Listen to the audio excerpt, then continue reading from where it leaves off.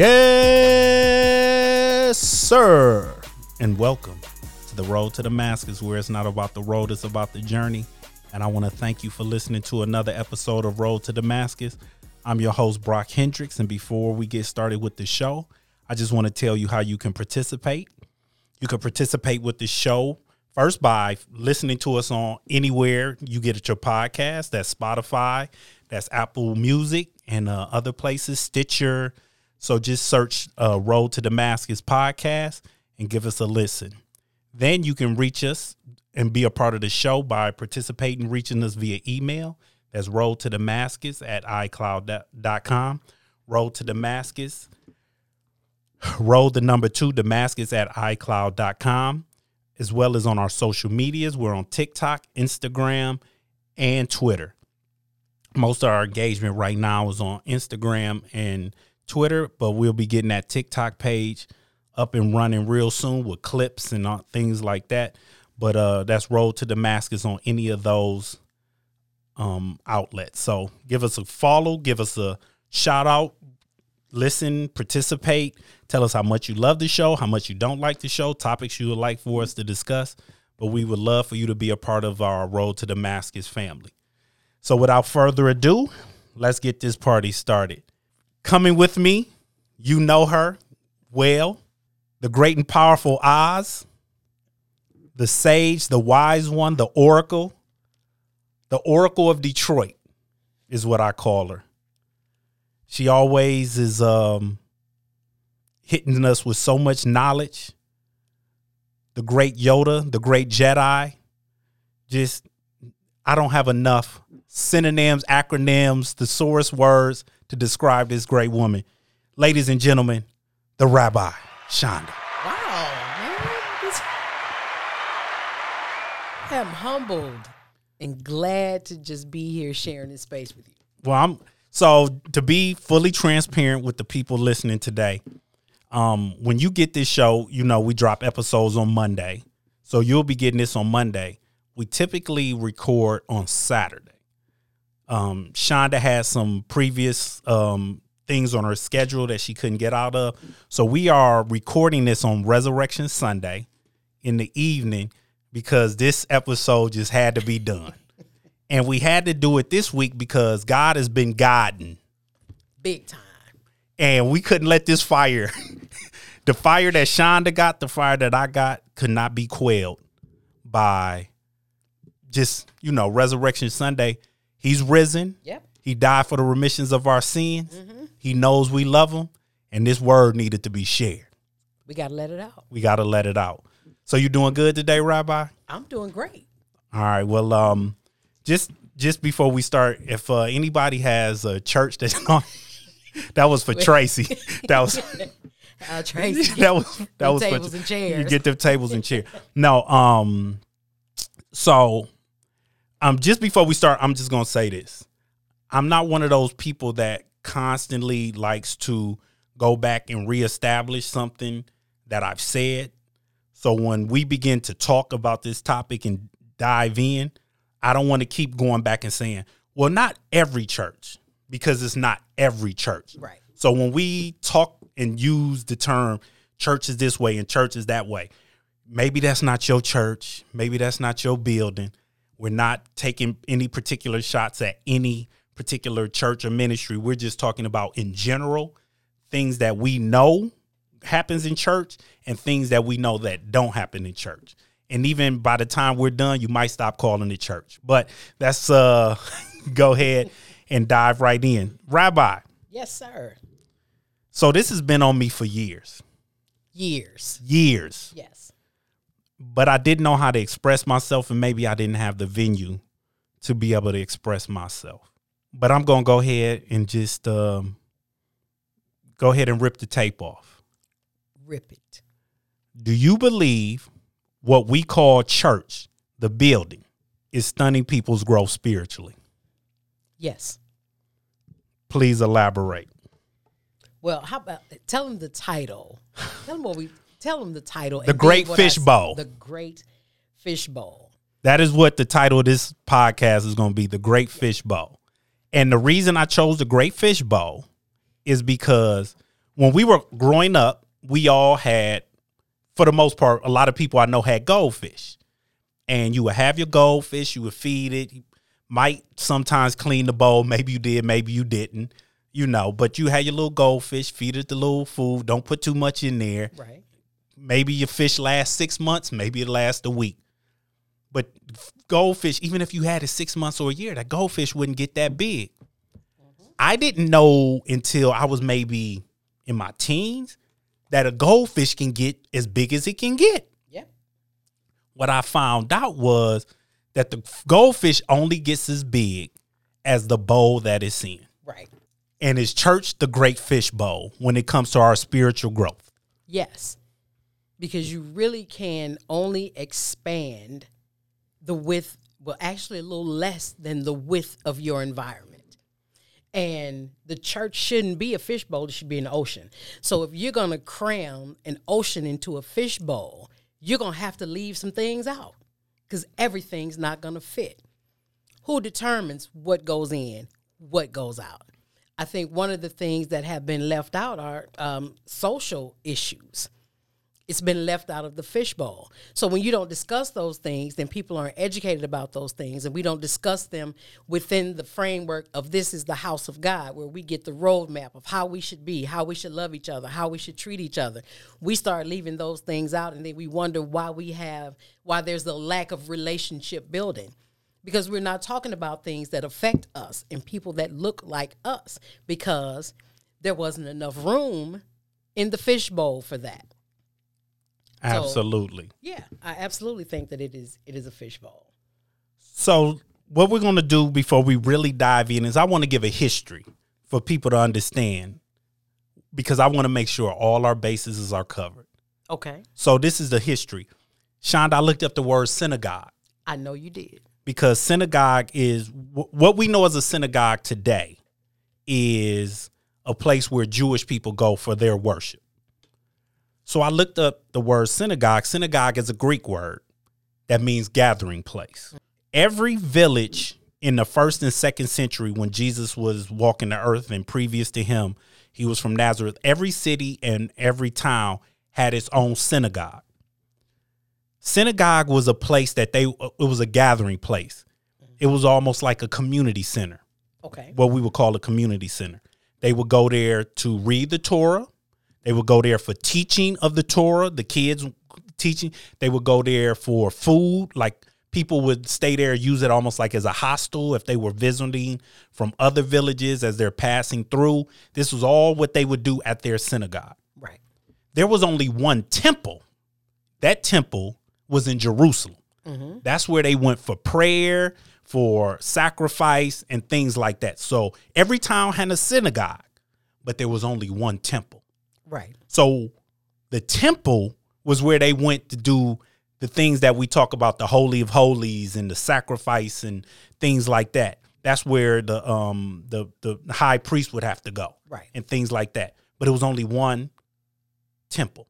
But every town, Nazareth, Samaria, Judea, all of the towns that we read about had synagogues. All synagogue is a gathering place. Right.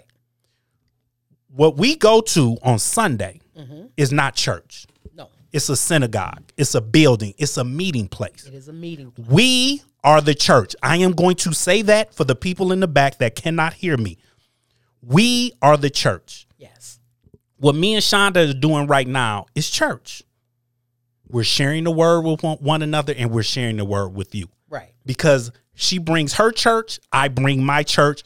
Our churches intermingle. We talk about the word. We talk about relationships. We do things to iron sharpening iron. Right. That was the purpose. There was never a purpose for us to meet in a building and stay in that building and then just share amongst one another. Because all we're doing is reaffirming an idea that one person, mainly the pastor, shares or believes, excuse me. It was never meant for us to just be in that one place at one time and not go out and what? Discipleship. Right. So I want people to know the history of that. Then you start to go into the 4th century once Constantine became ruler and he made Christianity the main religion of Rome. Then what? Because he's in charge and is Rome, they wanted to build these big cathedrals, these temples. And that's where we started to get these individual churches, because you had bishops and all cardinals and all this other stuff. And the church was the most powerful at that time. The church was the most powerful it had ever been in the world. Right. So fast forward, then you have Martin Luther, who posts the scripture outside of his house, and he gets kicked out, but he died. He was still a Catholic, but he was just excommunicated. And then that's where you started to get the Protestant beliefs. Okay. But everything stems from Catholicism. Then you have what we have today. People feel like they're called to do ministry, and they start their own church. Mm-hmm. What we call a church, which I will now, from now on, when you hear me say synagogue, like I've taken rabbi and I call Shonda rabbi, I'm going to call this a synagogue, because it's a meeting place. It's not church. It's a meeting place. I'm the church. You're the church. Right. Period. And then people started to start their ministries, and people will follow those ministries. So I just wanted to give that little brief history so people can understand where all of this is coming from. This is all, you can look this up. I'm reading everything I'm reading is sourced. I'm not making this up, right, and things like that. So back to the topic. I just wanted to make sure all of that was out there, that people understand. You come with the facts. Well, he comes with the history. He's going to read. He's got statistics and graphics. He's got it. I love it. So back to the topic at hand. What I believe that the church has done, the synagogue, is it has institutionalized us. Should I hit the thing for myself? Hit it. I am going to read the definition of institutionalize. The definition of institutionalize: established in practice or custom, established as part of an official organization, apathetic and dependent after a long period in an institution. Let me read that third one more time, Shonda. Apathetic and dependent after a long period in an institution. We have become institutionalized because the church tells us when to pray. It tells us when to come in, when to leave, when we can study. Most people do prayer. Say your church does prayer on Wednesday, Bible study on Friday, and Sunday service on Sunday. Mm-hmm. That's 3 days that the building is for sure open. Right. What about the other 4 days? Do I not need to be fed? How often do you eat, Sean? I'm just curious. Every day. You eat every day. Times. A few times a day. Yes. And when we compare the word and praying and all of this to spiritual food, how often should we eat when it comes to that? All day long.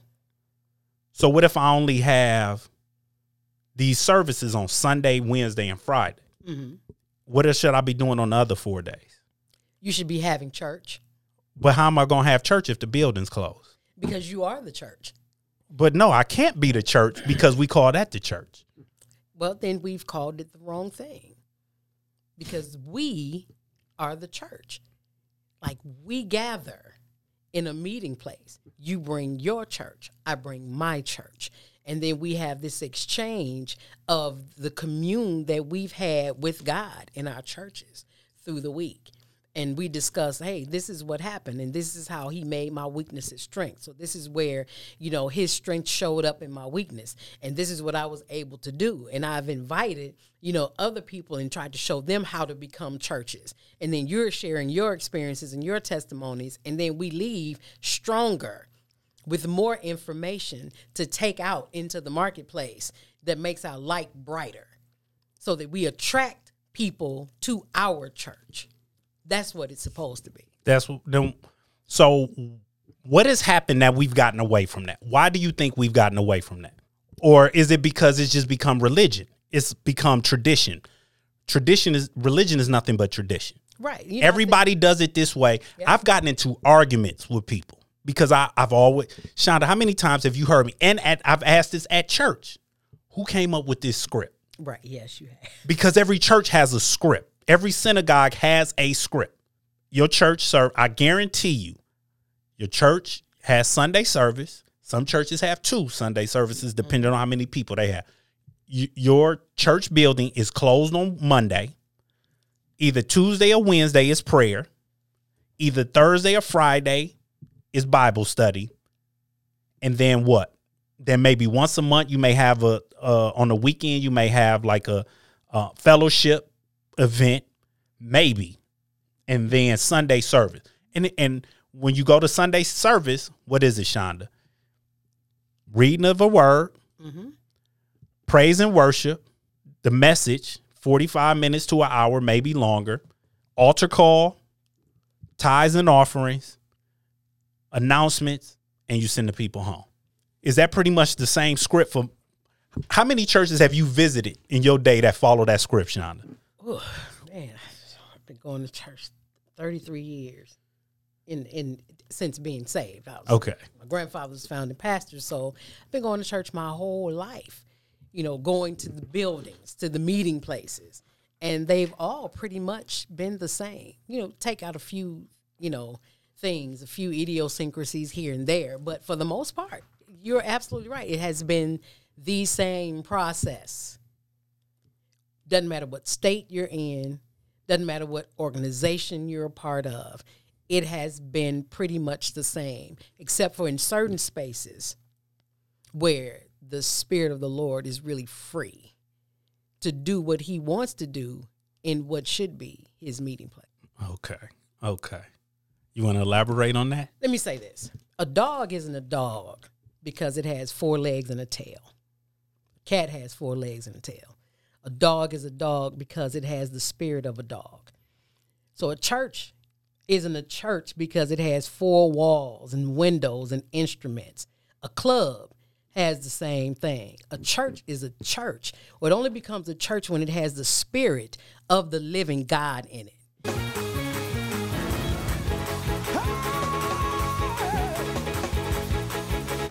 I'm sorry. Oh, where the spirit of the living God is moving freely, where he's throwing his weight around, where he's free to move and free to speak and free to flow. And because we go into so many meeting spaces where there really is no liberty for that, because even the Holy Spirit is scripted out and put on the time clock, this is why people have become apathetic. This is why there's no real emotion or no real concern or no real attention to what's happening. People are coming there because it's a habit. This is what we do on Sundays. That was never, ever the intention. Or the original design. At all. Jesus said what? He said, does the well need a doctor? Right. When I go to the hospital, no matter what my ailment may be, somebody in that building can help me. Yes. If I go in there with a broken foot, somebody can help me. Yeah. There's a podiatrist. If I go in there because I got ulcers, there's somebody who can help me and look at my gastro situation. We have head and trauma, neurologists for head and trauma. We have pediatricians for children. You got the cardiologist for your heart. Orthopedic surgeons and doctors for your bones. Jesus said, does the well need a doctor? So if we're sticking to the analogy of a doctor, a hospital, if the church or the synagogue is supposed to be the hospital, then how come we're only treating one ailment? And that ailment is sin. And today, of all days, when the person who paid the price for all of it, you see, I've heard you say before, Shonda, when your only tool is a hammer, then every problem is a nail. Every last one of them. If we only talk about sin and that's all we concern ourselves with, then guess what happens, Shonda? Now, when I go out in this world and I meet a Hebrew Israelite that begins to know the word just like I know the word, but is perverting it in a way to make me feel some type of way, but I don't have a rebuttal. Why don't people have rebuttal? How come most people can't tell you why they believe what they believe? Because all we talk about is sin. How come most people, don't know about true love and the love of Christ and loving their neighbors? Because all we talk about is sin. How come you have people who can do whatever they want to do and say whatever they want to say and think just because I show up to this building on Sunday that I'm cool and free and can do whatever I want.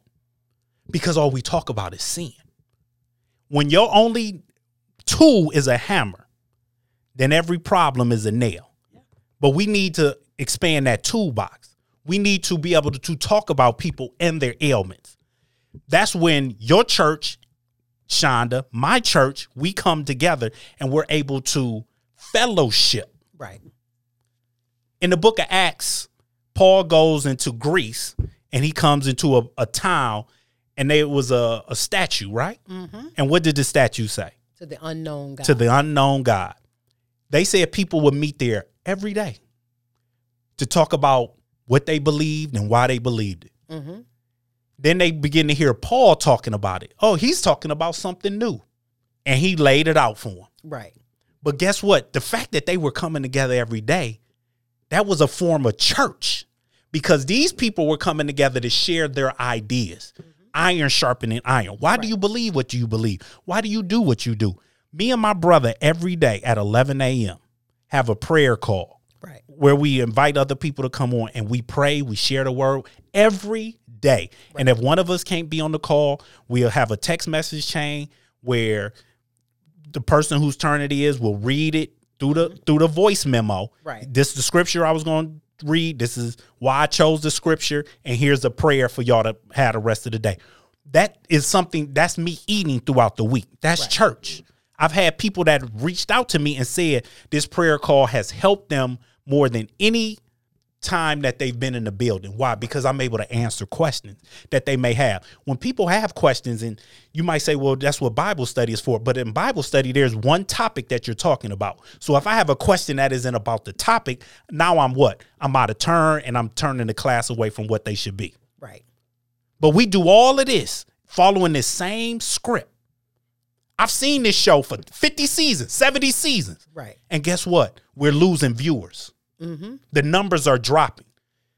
Definition of insanity is doing the same thing over and expecting a different result. Right. We've been doing the same thing. I'm not telling you to close your buildings down. What I'm telling you is to change your mindset and what you're doing. Right. Focus back on what we're supposed to be doing. We're supposed to be a hospital. So when the children are starting to turn into teenagers, we can have honest conversations and have people that they can point them into to talk about sex and their feelings and the changes in their body. When couples are going through issues and we're wondering why 50% of marriages is ended in divorce and 60% of church Christians marriages are ended in divorce. Why are they ending in divorce?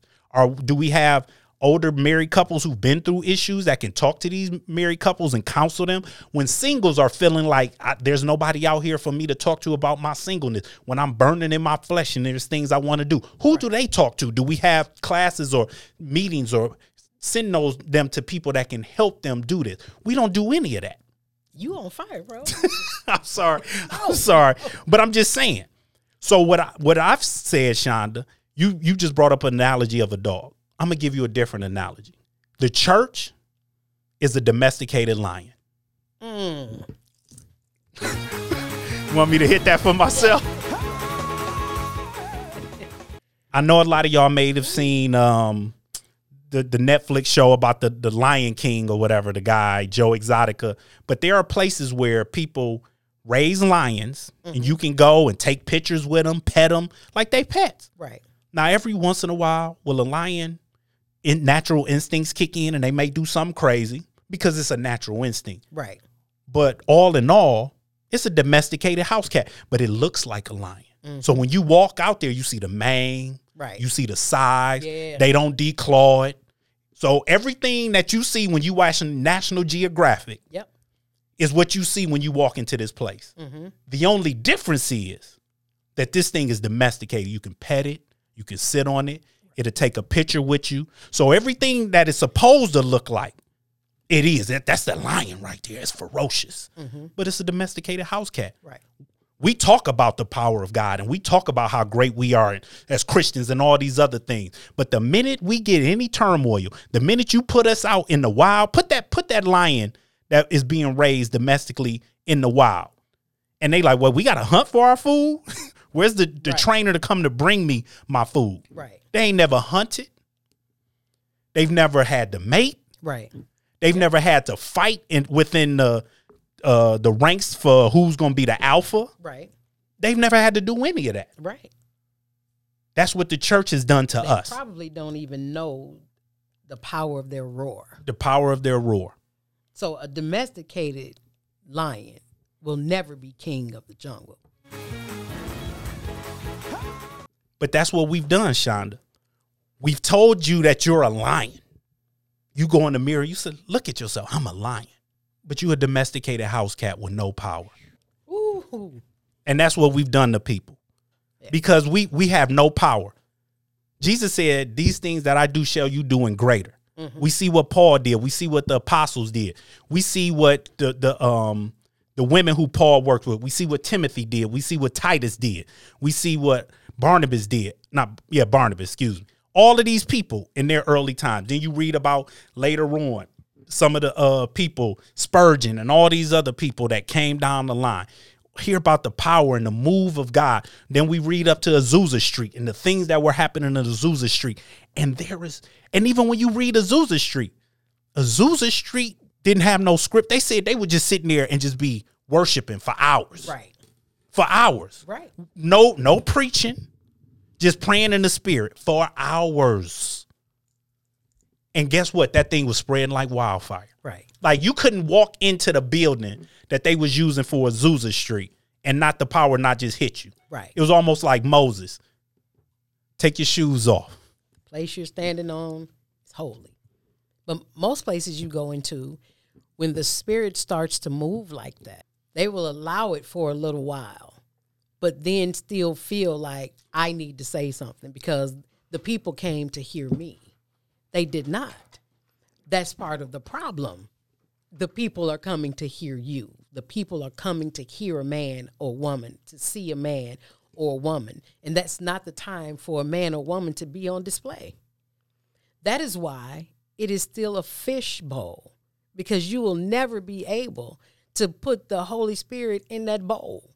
You can never. He's the ocean. It'll never fit inside of a fishbowl. And we don't know how deep the ocean is. Right. The ocean is so deep. Places have never been explored. That we don't have the capacity, because the farther you go now, it's like a suction that will begin to squeeze if you put something metal. The pressure of it, that we can't even get to those depths. And that's what we're supposed to be. Right. That's what the Holy Spirit is. And all of these fish and all of these sea creatures are able to freely grow. You see how big a whale is? Yeah, it's scary. It's scary and beautiful. It's awesome and terrifying. At the same time. But they're able to grow that size. Right. Because of the vast size. They don't have any barriers. No limitations. Right. How many people have died not using their awesome potential because they were in this fishbowl? They didn't know how great they could be. Right. What are we doing to help people explore and understand the talent that God has given them? Because in the parable about the talents, you can't say, well, my pastor didn't teach me this. Right. We didn't talk about this in service. Whatever talent you got, you're going to have to learn how to multiply it. And we're not teaching people how to multiply their talent. We're limiting their talent. Right. In some churches, when they see you got talent, you might have a little too much for them and they got to put you on the back burner because the person in charge is scared or intimidated by your potential power. Right. It's true. We're not multiplying talents. We're telling people, come and watch mine. Come and listen to me. Come see my talent on display. Now, we will tell people that they have it. You are gifted beyond what you can see. The power of God and the presence of God is all over you.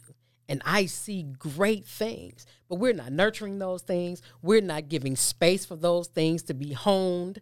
We're not shaping them. We're not using any sandpaper. We're not doing anything with it. The only time you will potentially see a group of doctors all huddled in one space is when they're doing trainings and presentations to sharpen their skills, or when they are with a specialist who's showing them how to move from where they are to somewhere greater, how to do something different with what you have, how to use these new materials. Hey, why don't you learn how to do it laparoscopically instead of with the scalpel? You get the same results, but you do less damage. Why is it that we in the church don't do that? Why are we not learning how to use the Holy Spirit to laparoscopically do things, but we're still doing it with our flesh and causing more damage?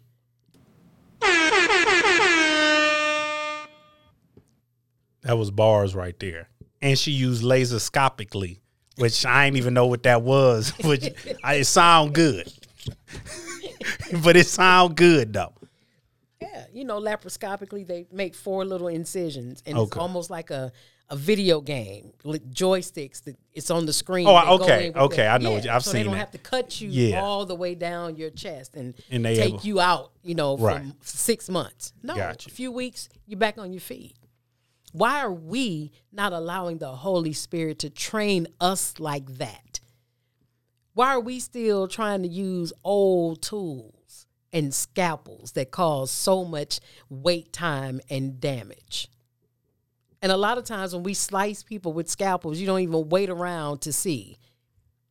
And if people understood that the person who is in front of you speaking every day or every Sunday is a man just like you with a different calling, but that they are susceptible to mistakes, they're susceptible to errors, they're susceptible to bad judgment, then maybe we wouldn't have so many people walking around with church hurt because you standing up there and you hurt or been hurt. So you passing your hurts on to other people, where if they have been talking to me or to Shonda or to somebody else, and then they be like, well, these are the things, the pitfalls that can happen within ministry. And these are the things can happen when you're serving God. None of us are perfect, but we press towards the mark of the high calling, which is in Christ Jesus. And sometimes when we're walking a journey, you may stumble a little bit, but you don't fall. So now they understand better what they're getting themselves into. Right. People will get water baptized, get filled with the Holy Spirit, and then we just throw them in there on Sunday. Mm-hmm. And they might have a million questions. What is the Holy Spirit? What does it do? Right. What am I able to do with it? What is it supposed to do for me? What is it supposed to stop me from doing? Right. How come I just got saved last week, but I still can't stop cussing? Right. How come I got saved last week and I still want to have sex with my girlfriend? Right. Like all of this. Right. Like we don't explain to people that there's a process that goes on with that. They got saved. Congratulations. Mm-hmm. Put you on the list. Here's the number to make sure you tithe every week. And if you got any questions, set up a meeting and we'll talk. Let me say that. This is why, fish bowls and people who own fish or people who care for fish are so important. With a fish bowl, you can only put, 1, a certain amount of fish in there, and 2, only certain kinds of fish. You can't put a goldfish in there with a betta fish because it's going to eat it up. Now, you can put that fish in there, the algae eater, the one that just suck all the, algae stuff off the glass. Doesn't matter what you put in there with them. Nobody's going to mess with them. They stay on the glass. They just move around, eating all the, the algae, stuff, keeping the tank clean. The tank clean.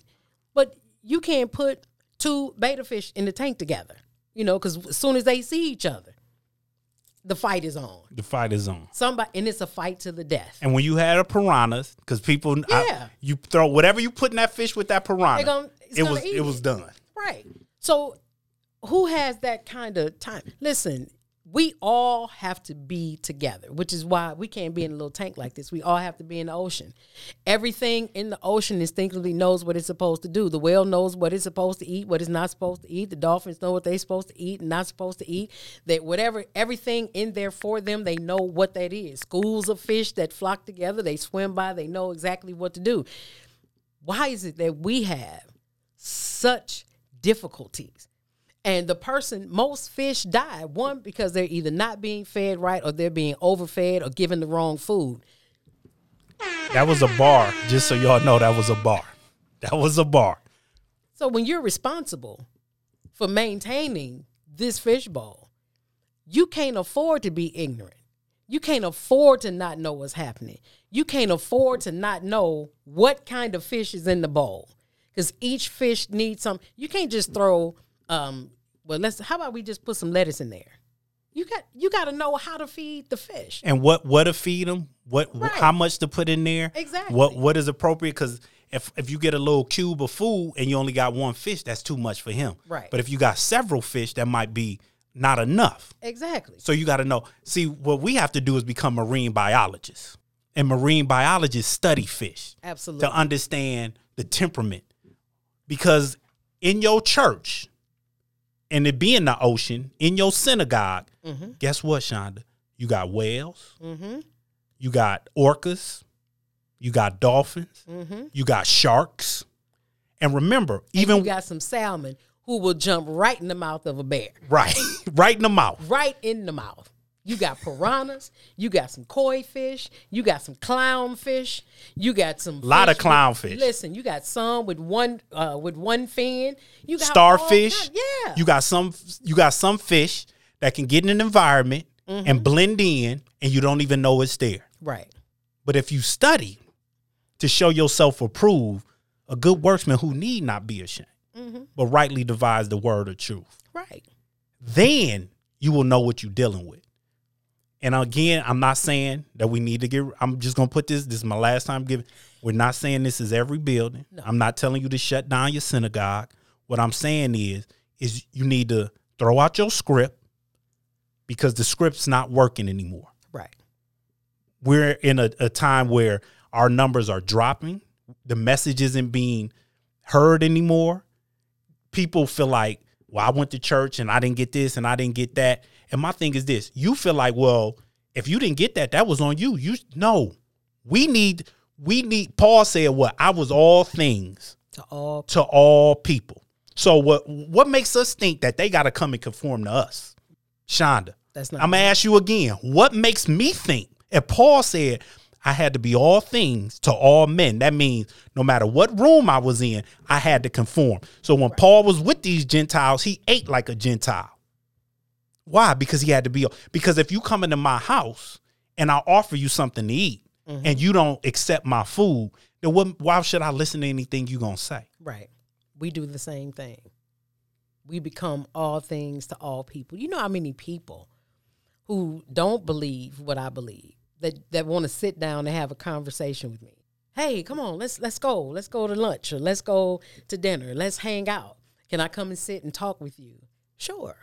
Because they want to know about to them, it's the unknown guy. Right. They want to know why are we so different? You know, what is it about you that makes you like that? Like, what makes you talk like that? Act like that. Yeah. Believe like that. Right. Not get angry in certain situations. Absolutely. Keep your composure. Because they'll say something to you like this: you different. Like, I've been around people who say they believe. Yeah. But they hot-headed, quick-tempered, popping off, do what they want, when they want. And I be thinking like, now you ain't like this other person I know who say they believe the same thing you believe. But maybe because you've been allowed to have an intimate relationship. And this other person is just believing what the man up front is saying and going off of him. Yeah. And he doesn't address the internal needs that I have. See, Jesus allowed the apostles room to trip up and make mistakes. When he called them, Shonda, none of them had done discipleship before. Right. And what is the first thing he told them? Watch me a couple times and then go and make disciples. Right. He sent them out like fresh. And like we be telling people, oh, take all this time, you got to do this.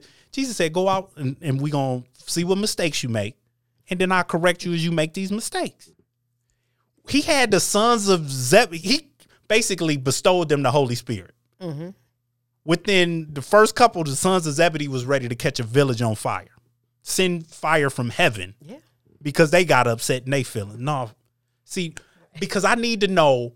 See, what you said this before, Shonda, and you said when you do marriage counseling, you ask the couples, have you ever seen this person mad? Because I need to know what you look like when you're angry. Yep.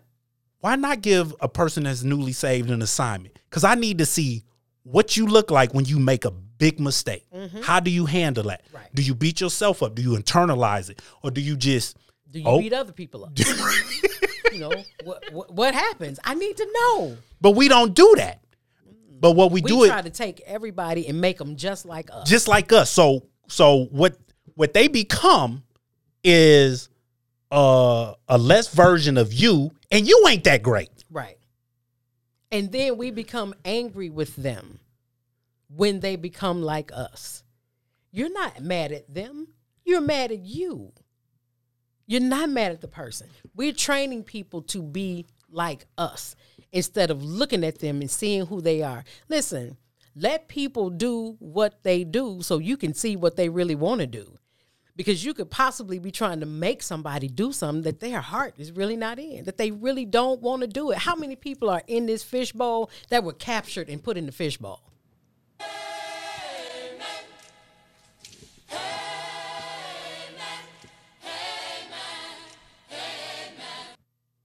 We have captured some feral Christians who needed to be feral like John the Baptist and domesticated them. And not just let them do their thing. Right. And we've watered down their message, watered down their spirits, made them feel like they weren't good enough. Like, you know, well, maybe I wasn't good enough. Because we don't use Because you don't them. do it the way I do it. Right. You don't talk the way I talk. You don't look the way I look. You don't say it the way I say it. Does that matter? Is what I'm doing effective? Right. Because clearly John the Baptist didn't look like Jesus, but I promise you both of their messages were effective. And no matter how John the Baptist looked, who did Jesus go to get baptized? John said, I'm not worthy. I'm not worthy to baptize you. Jesus said, do what you do. Right. Didn't stop him. Didn't correct him. Nope. Didn't tell him he was wrong. Didn't tell him what he was doing. Didn't say the way you doing it, you need to stop. He didn't do any of that. None of that. Go ahead and keep doing you. Peter was around Jesus for 3 years. Did Peter stop being angry? No. For 3, Shonda, he was with him every day for 3 years. And still at the end, Peter cutting Joker's ears off. Right. Whipping his knife out, cussing folks out. Oh, you talk just like them. Like hell I do. Right. He had to do something drastic. But my thing is the appearance that he wasn't with them. But it was still in him though. Oh yeah. And Jesus never shunned Peter. No. Never made him feel bad for that fire that he had in him because Jesus needed that fire. Right. Peter has an audience. You know, there's an audience of people like him. There's an audience of people like you. There's an audience for people like me. And we have identifiable characteristics that were given to us by God on purpose, for a purpose. So we are never lost in a crowd. He could pick you out of a crowd because of the sound of your voice, the look of your skin, the way you walk, the way you talk. You will never not be heard by him, no matter how many voices are going at the same time. He'll recognize yours as long as you're not pretending to be somebody else. Because you've been trained to pretend to be somebody else. Yeah. When Jesus is looking and saying, this ain't who I made you to be. It's not.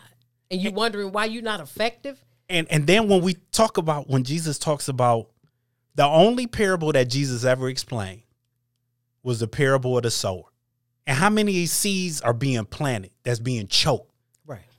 Because they hear the word, but they not rooted in anything. Mm-hmm. Come on, Shonda, this religion thing is torn us down. We have to get out of this religion mindset. Right. It's nothing but religion. And I know some people may hear this and be offended and feel some type of way. Then this message is for you.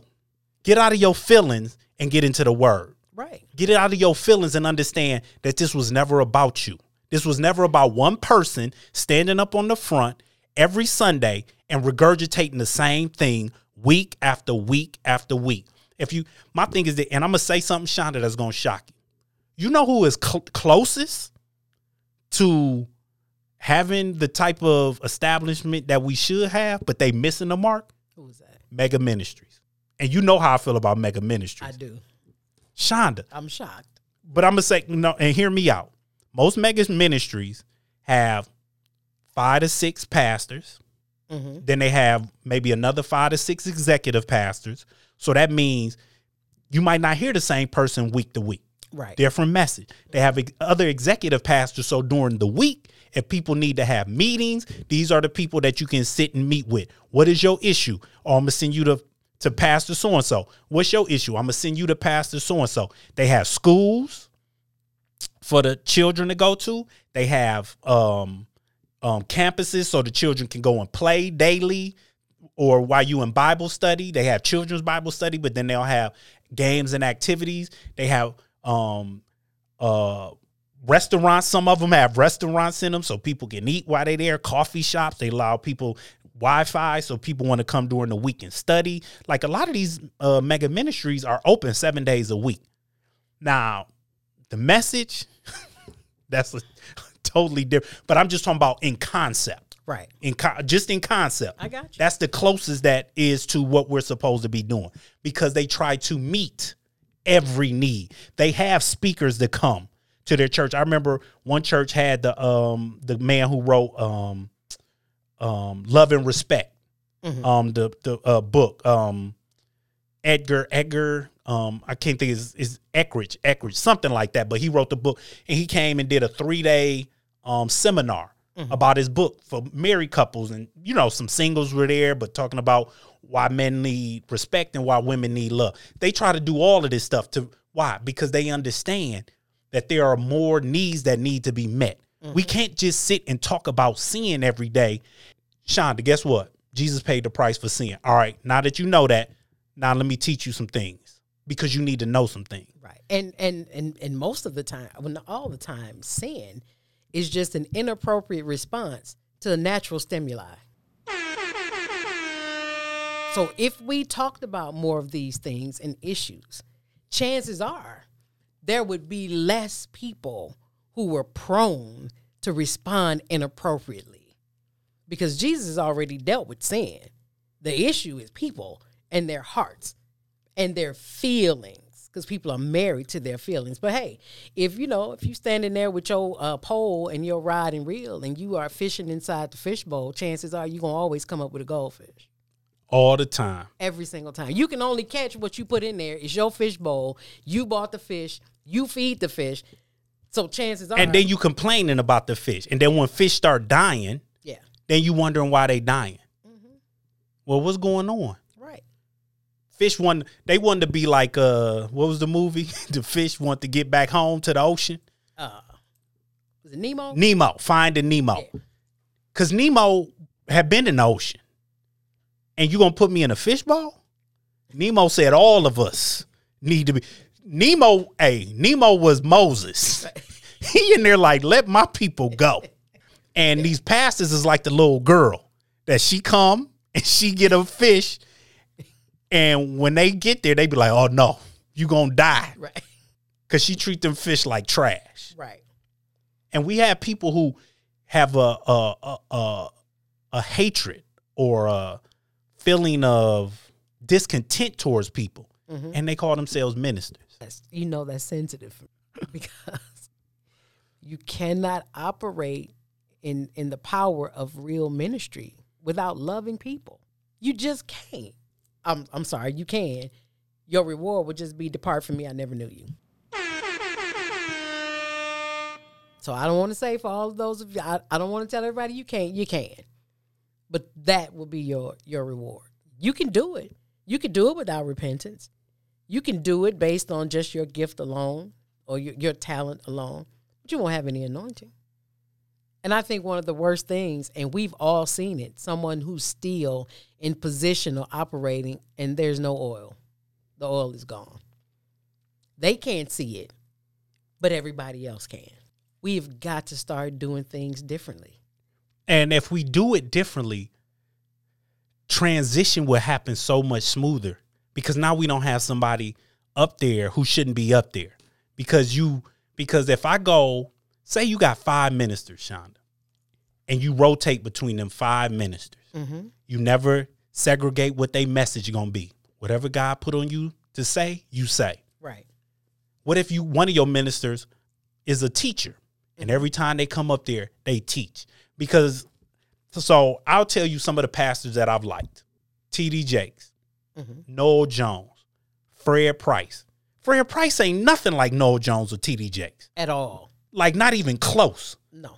Fred Price would stay there, hold that Bible the whole time. Mm-hmm. And while he walking around, he reading out of that book. Effective. But he had a packed church every Sunday. Mm-hmm. Because it doesn't matter about the messenger. It's about the message. Right. It doesn't matter who's giving the message. It doesn't matter who the messenger is. It's about the message. Is it effective? Right. Is it saying something? Is it speaking to something that I'm dealing with right now? Right. And then when it speaks to something I'm dealing with right now, are we having Bible studies? Why don't we have a day of the week where we call it Bible study, but we have people come in and everybody bring a question that they've just been wanting answers to. Mm-hmm. And they ask a question and maybe the pastor at the church don't have an answer, but Shonda sitting right next to you, be like, hey, I've been studying that. Right. And this is what I came up with. Mm-hmm. So now it becomes communal. Right. It's about community, Shonda. I like that, actually. I really like that. But you understand what I'm saying? Yeah. We have to make this thing communal. Yeah. Am I my brother's keeper? Yes, I am. Iron is supposed to sharpen iron. Yeah. Jesus and the apostles would sit around and he would teach, and then he would listen to them and let them speak what was going on with them and what they observed. They would go to different times. All right, y'all go here. And then we come back at the evening and discuss what we done. So what did you see was effective for you? What was less effective? Right. What was the message they needed to hear? Mm-hmm. Well, we go to this town because, again, Sean, the principalities are different in different places. Right. What's going to work in the city of Detroit ain't going to work in Biloxi, Mississippi. Right. What's working in Los Angeles, California is not going to work in Raleigh, Durham, North Carolina. You're right about it. You understand what I'm saying? Yeah. There's a different message and a different feel and a different principality that these people are dealing with. What's going on in America, that message is not going to work in what's going on in South Africa. Right. Or Nigeria. Right. What's going on in China, their message is not going to be effective for us. Right. Because when you're in a communist country that don't even want you talking about Christianity. So, and my thing is this, Shonda. In a country where they are communist-led, atheists, how do these people have service? How do these people have service, Shonda? Underground, or they don't. Letters, secret meeting places, apartments. Are we telling them that that's not church because they're not in a building with 4 walls and a white Jesus on the wall? Absolutely not. That is absolutely church. So how come it's acceptable for them, but it's not acceptable for us? I mean, you understand what I'm saying? We don't look at it that way, where people have to go underground and meet, and they might only be able to meet for 10 minutes. Right. I'm not sure that Western culture understands that that's where we're going. That's where we're headed, which is why right now this fishbowl is so dangerous. Because in order to go underground, you got to have ocean tendencies and proclivities. And when you've been in a bowl your whole life, and now they come and crack these bowls and put everybody in the ocean, now you don't know what to do. You like that lion. The lion that's been domesticated his whole life. The authorities come and say, we're going to reintegrate this lion into the wild. How you going to reintegrate a lion into the wild that ain't never been in the wild? Yeah. He going to get killed out there. Like some Christians trying to have a conversation with the Hebrew Israelite. Or someone from the Nation of Islam. You get ate up because inside that fishbowl, it's not a whole lot of knowledge. It's not a whole lot of education. Everybody in there is just like you. Being inside of the fishbowl reminds me of being on one of the 5 porches where everybody was lame. You don't realize you lame because nobody around you is walking. So, Amen. So this is how it is until somebody comes through walking. You don't know that you're in a fishbowl till they put your little bitty tank besides a big one. And you see a giant shark in another tank. You never even knew that it was possible for a fish to get that size. Because all you've ever seen is this little area that you live in. If all we ever get to see is inside of the 4 walls where we are, how are we supposed to take the message into the marketplace if all we getting is fish food?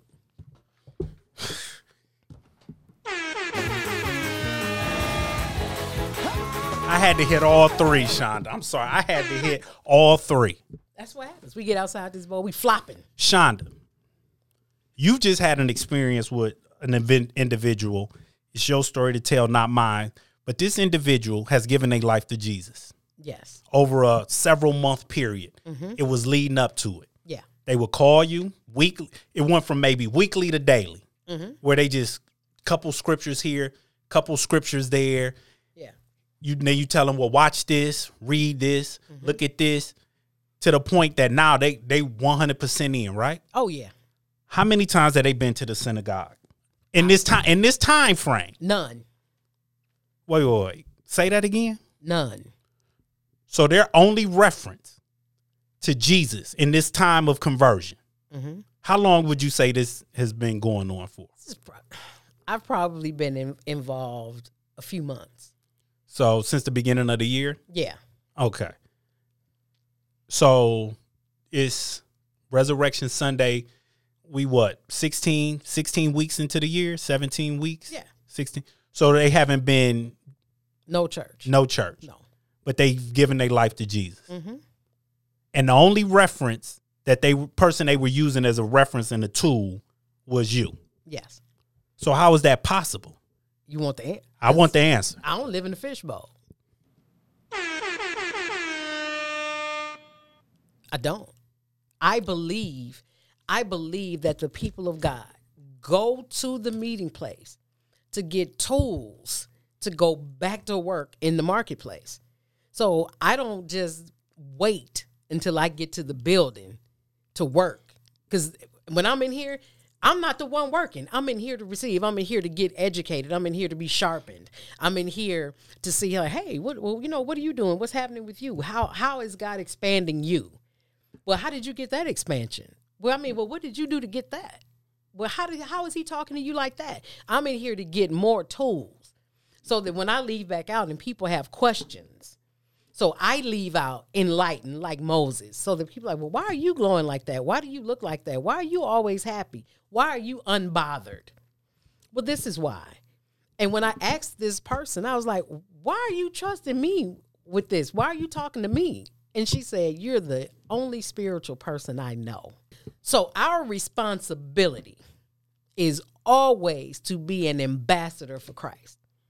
Our responsibility. Because we're kingdom citizens. We are kingdom citizens. So when we meet at the synagogue, we're supposed to learn how to use the tools that God has given us. With Shonda, he may have given Shonda a hammer, a drill, a screwdriver, Phillips head, flathead, and that's it. Them your only tools. Yep. Brock, he may have gave an air compressor, a hammer. I mean, you understand what I'm saying? Mm-hmm. But the tools you have, you need to learn how to use them. Right. The tools I have, I need to learn how to use them. Right. But if I'm only hearing about the person up front and the tools that they got and how to use them, I'm only going to know how to use their tools. Right. But when I meet somebody who falls in the category of the tools I use, I don't know how to use my own tools. Right. I'm like, hey, show me how to use that. Oh, you got a screwdriver? Show me how to use that. Right. Oh, you got an air compressor? Show me how to use that. How do I do that? But most people want the diplomatic immunity that comes with being an ambassador without actually functioning in their position. Title without function. I don't believe in that. I don't care what you call me. You can call me Shonda. That's fine. I would rather be able to do the work without a title than have a title and unable to do the work.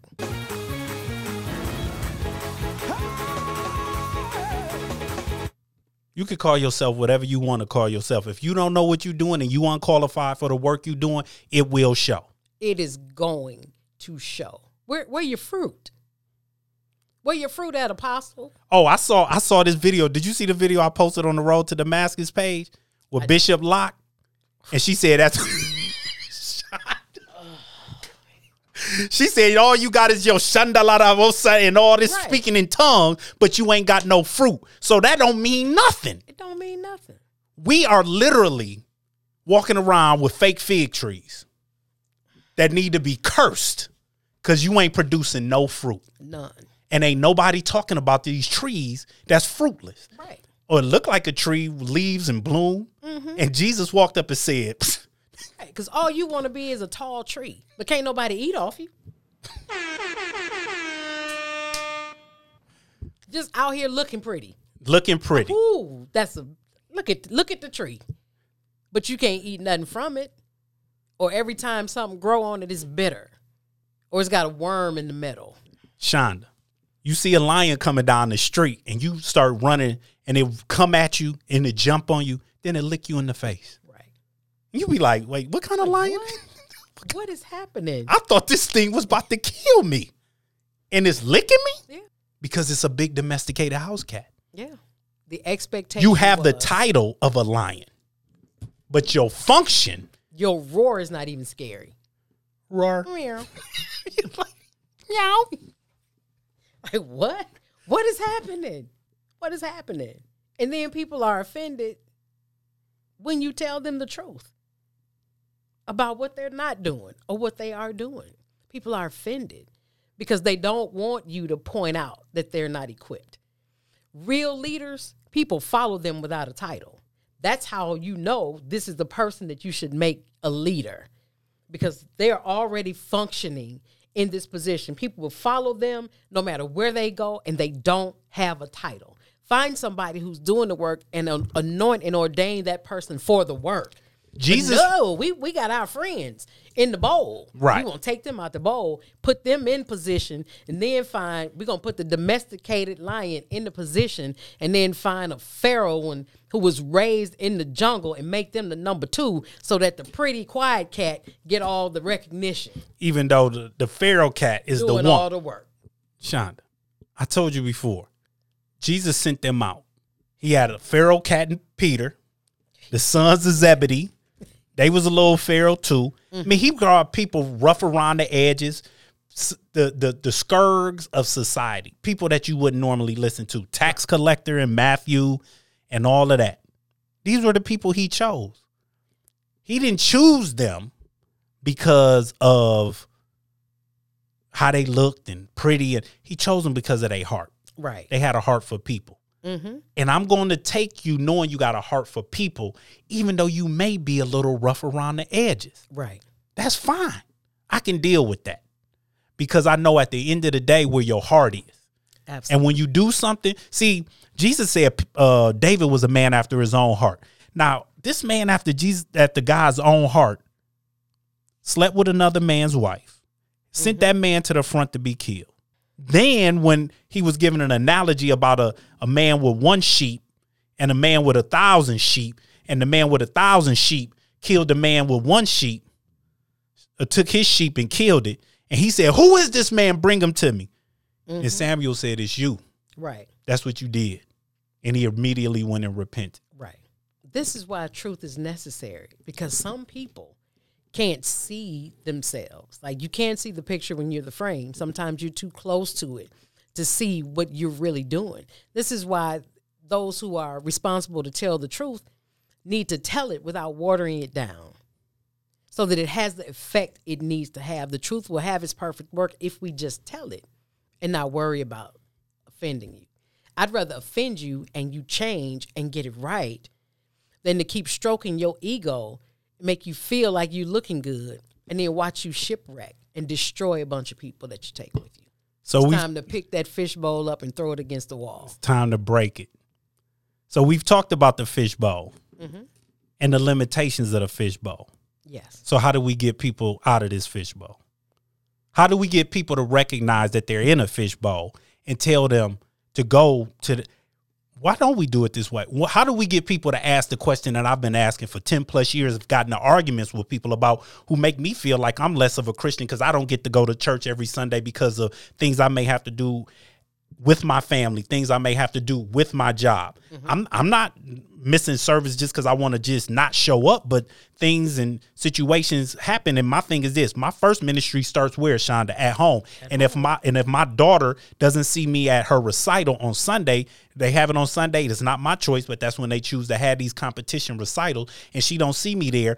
But knowing that I'm at this church and edifying and taking care of other people's children, how do you think that's going to make my daughter feel about me? Not good, but you won't know until she gets grown. But then we justify that and be okay with this person being up on the front and speaking. No, go to your daughter's thing and let somebody else do it. Right. I promise you, you won't go to hell because you missed the Sunday to go see your daughter perform. Right. So many people sacrifice their families in the name of ministry. And that's supposed to be your first ministry. Yep, absolutely. Or tell your kid, well, you can't do it because that's when they got these competitions.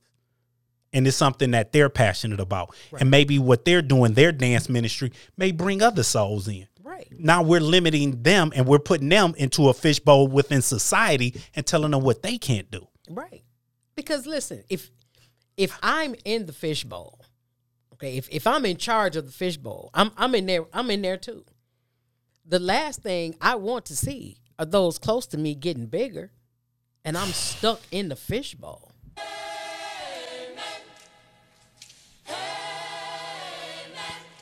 So the first thing we have to do is get out of the fishbowl and allow ourselves to expand so that other people can recognize that they have the opportunity to expand as well. Because you can't teach from inside the fishbowl that you need to get out of it. You got to first get out. We have to help people see bigger fish so that they understand, like, wow, I didn't even know it was possible to get that big. That means somebody in there got to recognize that they've outgrown this little environment and stretch out and bust that fishbowl open. And once you bust it open, all the fish come sliding out. All of them. All of them. And now they got the freedom to grow as well. Absolutely. And now you can, and you got to catch them early. Because I think about a line, me and Stephan always use this line for Matrix. When Neo got set free, Morpheus said to Neo, he said, usually minds like yours, we don't let them loose. He said, because you've been in there so long, you become used to it, that when we free your mind, you almost have a negative reaction because you've been plugged in so long. Yeah. And a lot of people are going to hear this message and won't accept it, but that's because you've been plugged in too long. I need the people to understand you're plugged into the matrix and don't even know it. Like, do you want to be made whole? Like, do you want to be free? Would you even recognize at this point what real freedom looks like? Because it's not like it's not right there. Where the Spirit of the Lord is, there's liberty. It's right there. But most people are like Harriet Tubman's sister in the movie Harriet when she went back to get her sister, and she said, everybody ain't meant to be free, Harriet. Some people have been bound so long. They have been enslaved so long. They have been held in this one space for so long that they don't even recognize what real freedom looks like anymore. Spiritual bondage. Right. And you trying to free them feels more like bondage than freedom. If we don't learn from history, we're bound to repeat it. Yeah. And the ocean is the promised land, and the fishbowl is Egypt.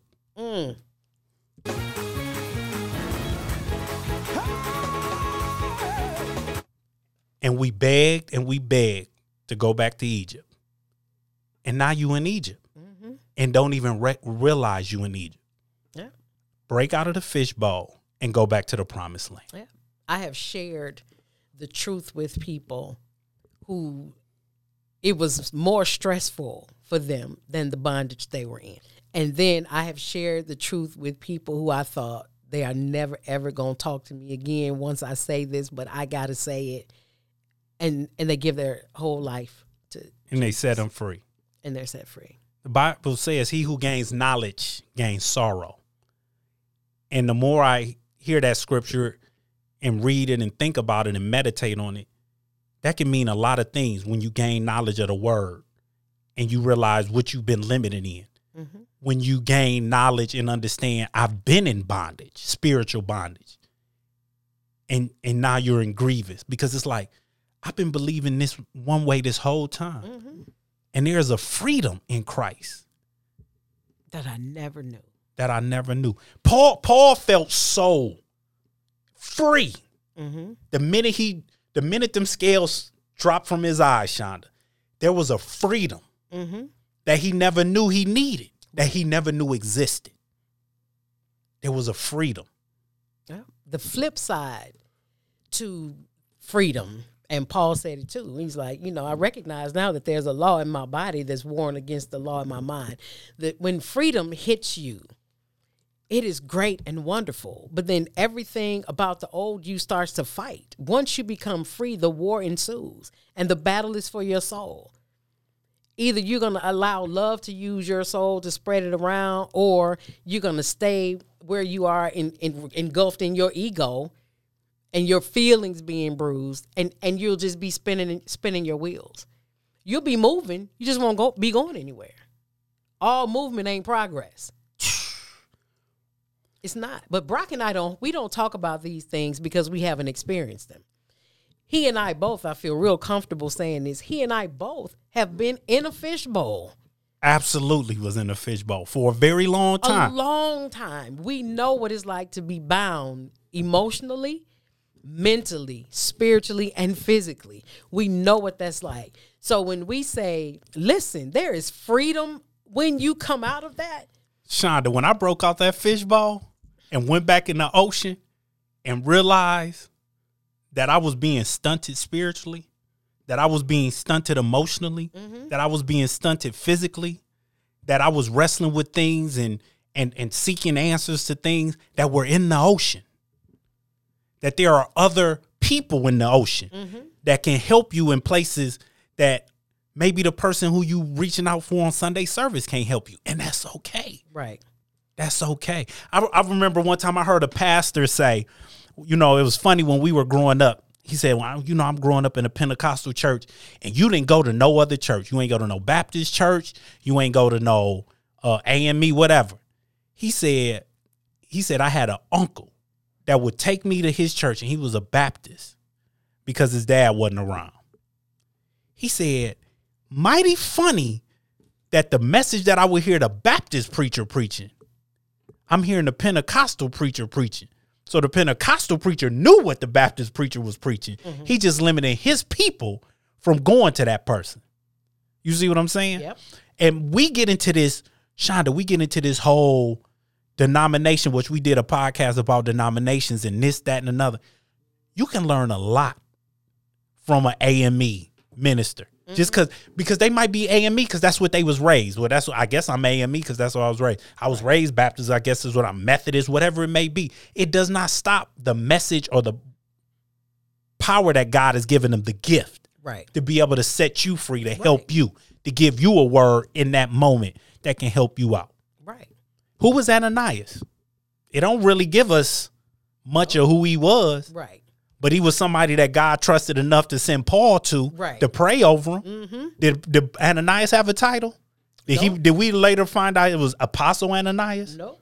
He could have sent Paul right to Peter or to one of the apostles and said, go to them, they gonna pray for you. Why wouldn't Jesus send Paul to Peter and all of them? You want to know why? Because he knew that as far as free as Peter and the other apostles were, they were still in their own fishbowl. Right. They still had an issue with the Gentiles. He needed somebody who he knew when I set them free, they will be free what? Indeed. They not going to be free like you going to be free. No. They was lake fish. He needed an ocean fish. Right. That's what Paul was. Peter and the apostles, you know, Mississippi River, that's a big river. Yeah. Flows. But you can maybe get to the ocean from it. Huh? It's still not the Atlantic. It's still not the Atlantic. Right. So you got limitations. You still free. You can still grow. Right. But you can't grow like you would. Ain't no whales in the Mississippi River. No. You got to be willing to jump out. You got to be willing to come out of the fishbowl. Even if you go from the fishbowl to the sink, from the sink to the tub, from the tub to a pond, from the pond to a lake, from the lake to a river, from the river to the ocean, whatever your path is, you got to come out of this bowl first. It all starts with getting out the bowl. It all starts with that. And that's whatever the fishbowl is. If it's in your mind, if it's the place where you go worship, if it's the place where you work, wherever you are, where your growth is being stunted, where you realize that you have outgrown what is being given to you and you too scared to move because this is all you used to, you're in a fishbowl.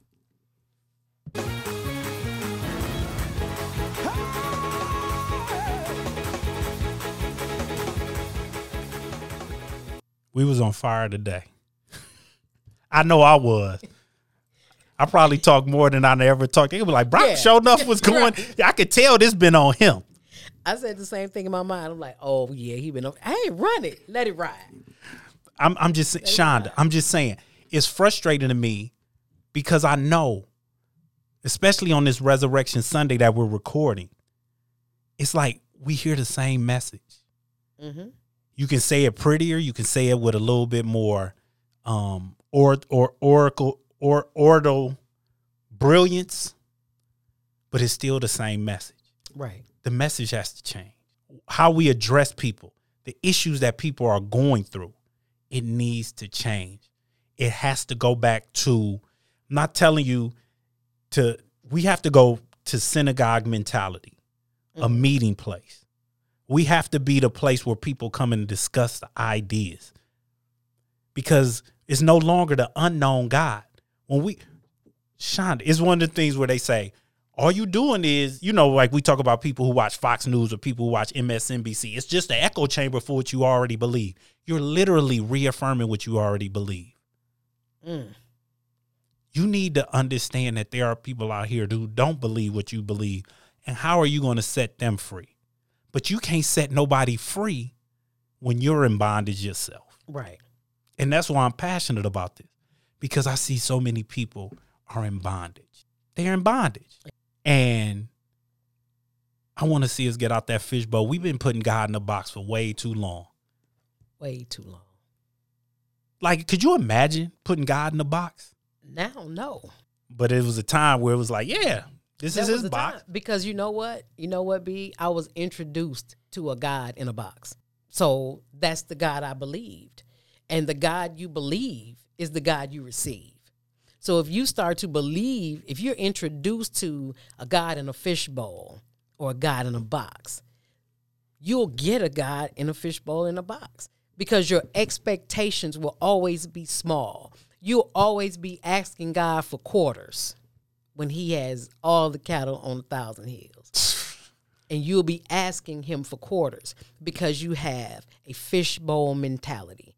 And you can always tell the fishbowl mentality by the quality of their ask.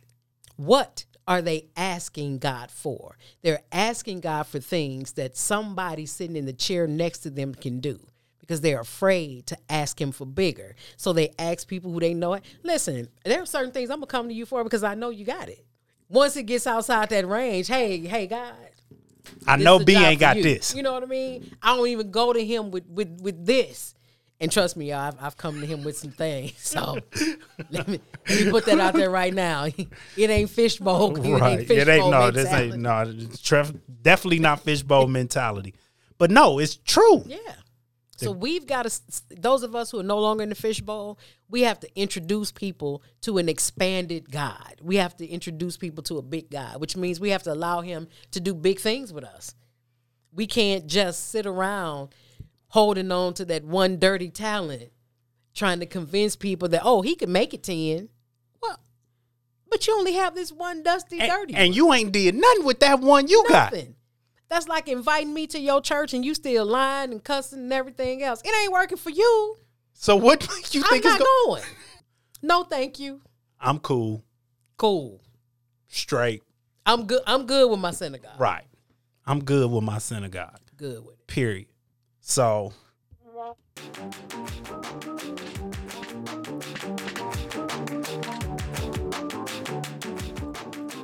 I think this whole episode been a block inside, because that was a little hot. You got something this week?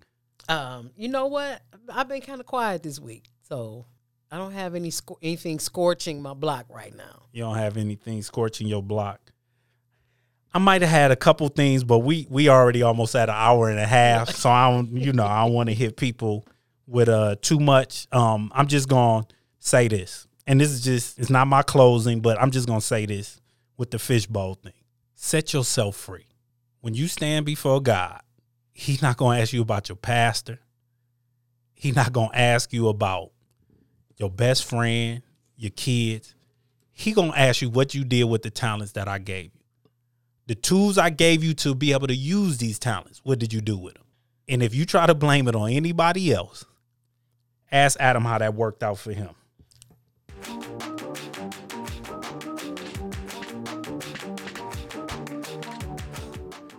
you liked it, right? I did. Ask Adam how that worked out for him. Oh, yeah. Because that was what's the first thing he said? Oh, it's that woman you gave me. He didn't take no responsibility. None. For himself. None. Because who did God get the instructions to? Adam. And then what did Adam say? Well, it's the woman you gave me. Right. So what I'm going to say? Well, it's the pastor you told me to go to his church. You're going to have no excuse. No excuse. No excuse. You ready to close, Rabbi? Yeah. I know you got something. Yep. I'm I know you got something. Go ahead. I'm going to close with this. Isaiah 54, verses 2 and 3. Enlarge the place of your tent. Stretch your tent curtains wide. Do not hold back. Lengthen your cords. Strengthen your stakes. For you will spread out to the right and to the left. Your descendants will dispossess nations and settle in their desolate cities. We were not meant to be small. We were not meant to shrink down so that we could fit in. We belong just as we are. And let me say this. The fishbowl is dangerous because it gives you the false sense that you can swim. But you can't swim until the water is deep enough that it actually takes you off your feet. So launch out into the deep.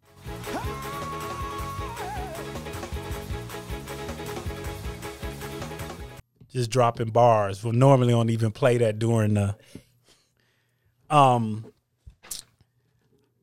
not gonna pull a full scripture for me to read, but when I'm gonna say this, when you all get a chance, I want y'all to go to Jeremiah 23 through 25 and just read how scathing of an account that God gave to the pastors who led his sheep astray and how they were destroying his flock and the things he had to say about them. But I'm going to close with this. What's the big deal? I'm baptized and I speak with other tongues. Haven't you heard my prayer language lately? Sisters and brothers, recognize and realize this. Your prayer language with no fruit don't mean a thing with God. You have to have fruit in the spirit. Yes, that's just the calmness of God, the kindness of God to start us in the right direction. But after you've been water and spirit baptized, now what? Now what are you doing? Are you producing? Are you producing the word? Are you winning souls? Are you living the life? Are you reaching the lost? What are you doing? Or are you just talking about no, stop that and get busy and get some work done. Come on and shout hallelujah. Shout glory. Sisters and brothers. I want you to look at that fish bowl and I want you to throw it against a wall and break yourself free and understand that which is free indeed. And with that being said, I just want to thank you for listening to another episode of Road to Damascus, where it's not about the road, it's about the journey. Thank you for listening. And until next time, be blessed and God bless. Happy Resurrection Sunday.